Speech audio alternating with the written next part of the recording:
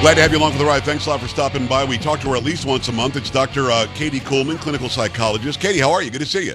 I'm wonderful, Pags. How are you? Well, you are wonderful. I'm not going to disagree with you. So here we are leading up to today. Today is the election. We have heard about the midterms since November 4th of 2020. We couldn't wait for the midterms. Everything was going to change. These guys are bad. Those guys are good. We have to vote for the good guys over the bad guys unless the bad guys are a little bit worse than the good. The whole thing gets very confusing. And I do this for a living. What does the regular American think about finally getting to today and moving on? Well, I mean, I think a lot of people are going to be really happy to stop getting text messages 12 times a day. Right. I know I will, and phone calls from numbers that I don't recognize. I think that there's certainly a lot of people that are just excited for this to be over, but it brings up so much anxiety in people. And even if you're not somebody who's really into the election, you know somebody who is kind of freaking out about it, and that rubs off. Like, I think that anxiety is oftentimes contagious. And so I think a lot of people are looking forward to this being done. You know, the reality is that there's going to be a large portion of the country that's not going to be happy with the way that this turns out.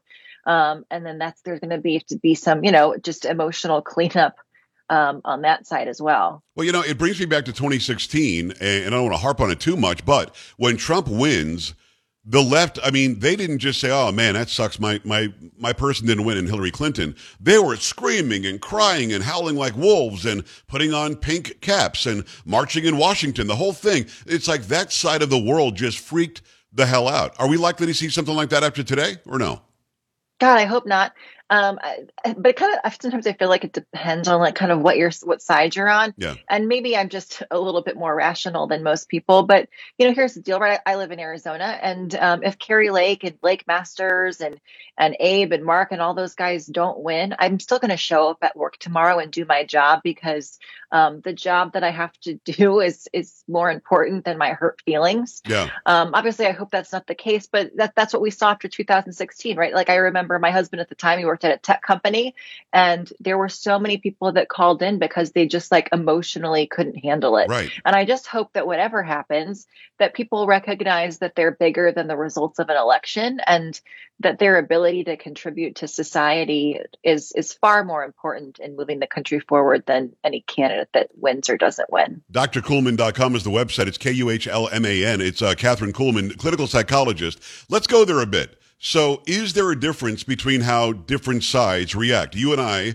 don't think you have a problem with me saying this, we're more conservative. Those who are more liberal or more Democrat seem to really just hang their emotions out there. And it almost feels like to me, and I'm not a psychologist, you can correct me here, but it feels like to me they're doing that to make sure I see it and that I react to it and that I somehow give in to whatever it is that's stressing them out. Is there anything to that? Are the sides that different?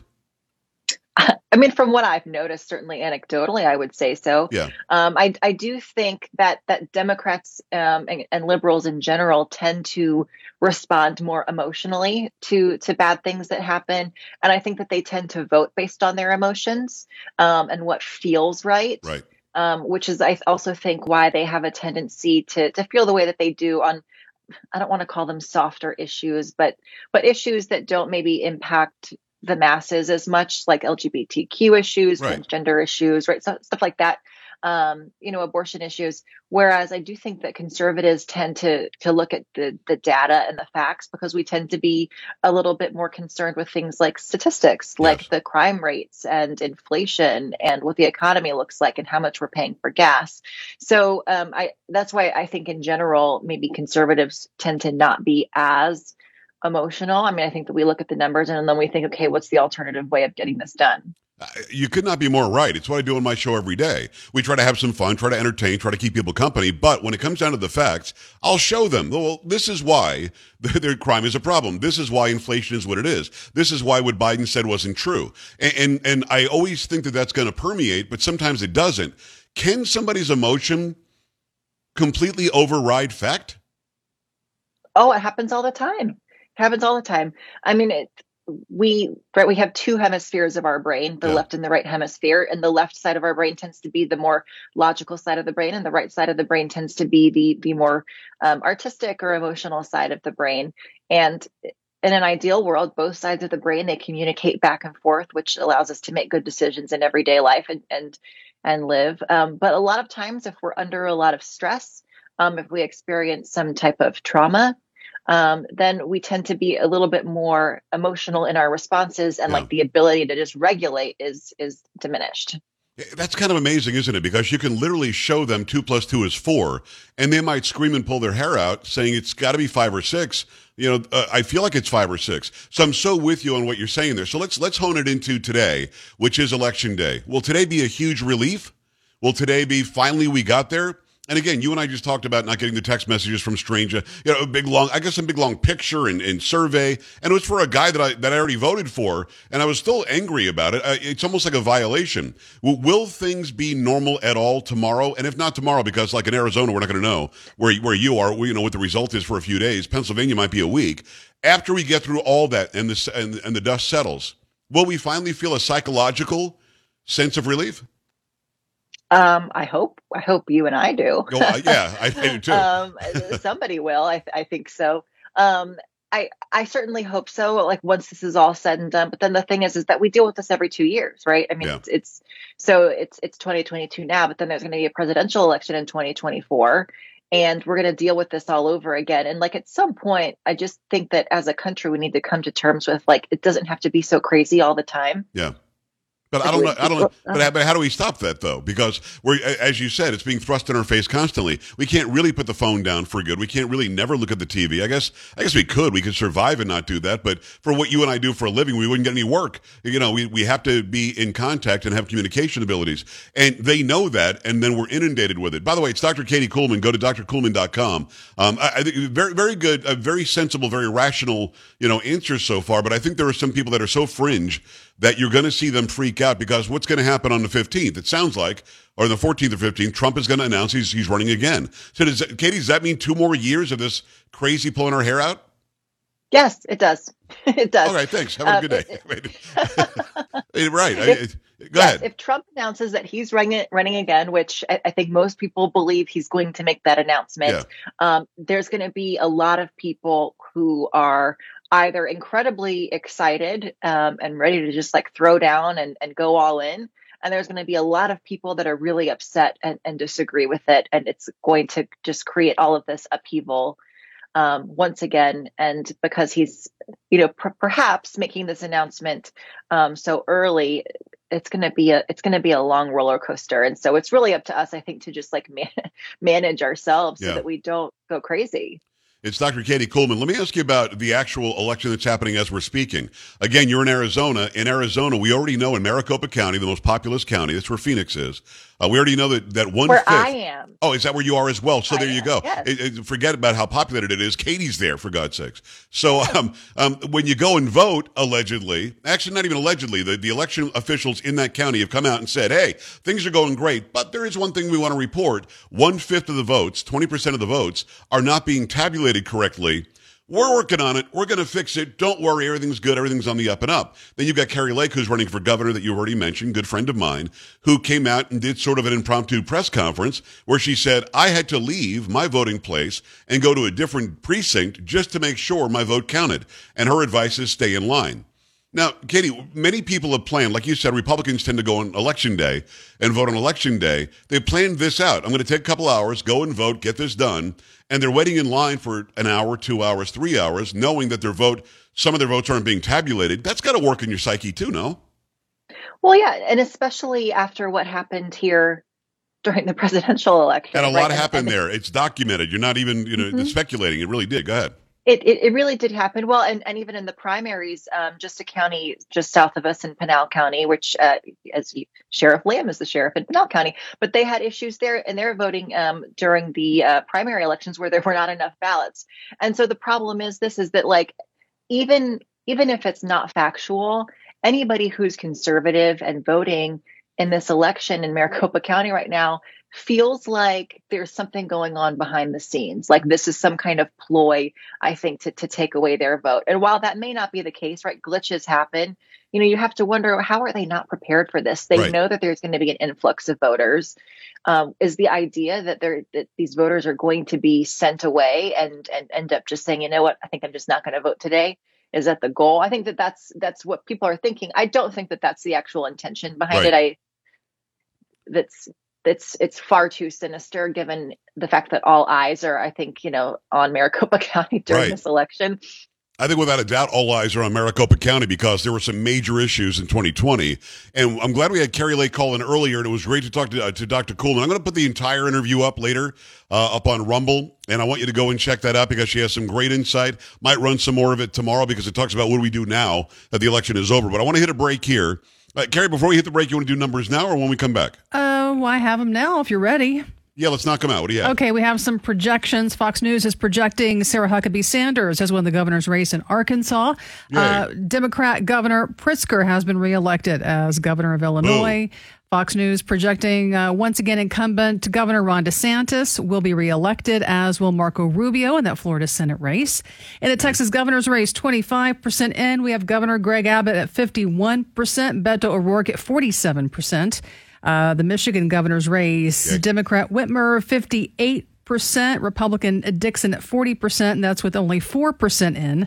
And the Pennsylvania Senate race, 7% in right now. We have Democrat Fetterman leading Oz 79 to 18%. That's just stupid. 79. It's not 79 to 18. You know what I mean? I know. And it's going to change a lot. If it changes before the top of the hour, Carrie will give you the very latest update. May get some call-ins from the campaign trail. It depends. I know that Ron DeSantis is about to come out and speak at his party. They are now calling it a victory party in Florida. We just got an update from Brianna Morello. I'm not going to be able to go back to her because she's inside where we can't get the shot, but that's the update there. It no longer is a celebration party. It's now, in fact, a victory party because, again, it's projected that he'll win and Rubio will win. Time for a few of your phone calls, your thoughts, your concerns. The midterm is finally here. 888-941-PAGS, joepags.com. We're coming right back.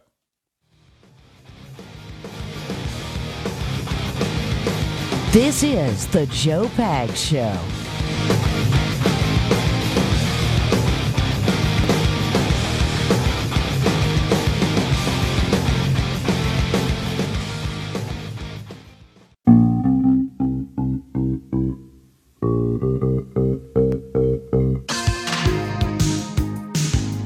Great to have you, the Joe Pags Show. Election day. Midterms are finally here.